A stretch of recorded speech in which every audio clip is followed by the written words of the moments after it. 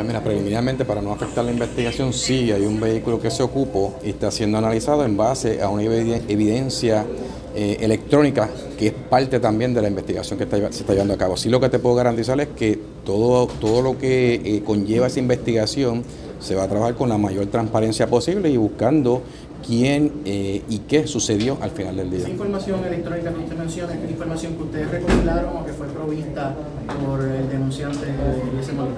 Entiendo que fue parte de la que se recopiló el negocio de la Policía de Puerto Rico, los diferentes investigadores que estaban a cargo del caso. Y que usted sepa, ¿es el mismo vehículo que él en una publicación que luego borró identificaba como, ¿verdad?, pidiendo ayuda a la ciudadanía sobre ese vehículo? Ese dato no te lo quisiera dar, aunque, ¿verdad?, conozco el detalle, pero no quiero afectar la investigación. ¿Ya conocen quiénes son los sospechosos, aunque no nos brinde los nombres? Hay unas personas de interés. ¿Una mujer? Hay unas personas de interés. ¿Son varias entonces? Hay unas personas de interés ¿Entre ellas como parte de la una investigación. ¿No se descarta?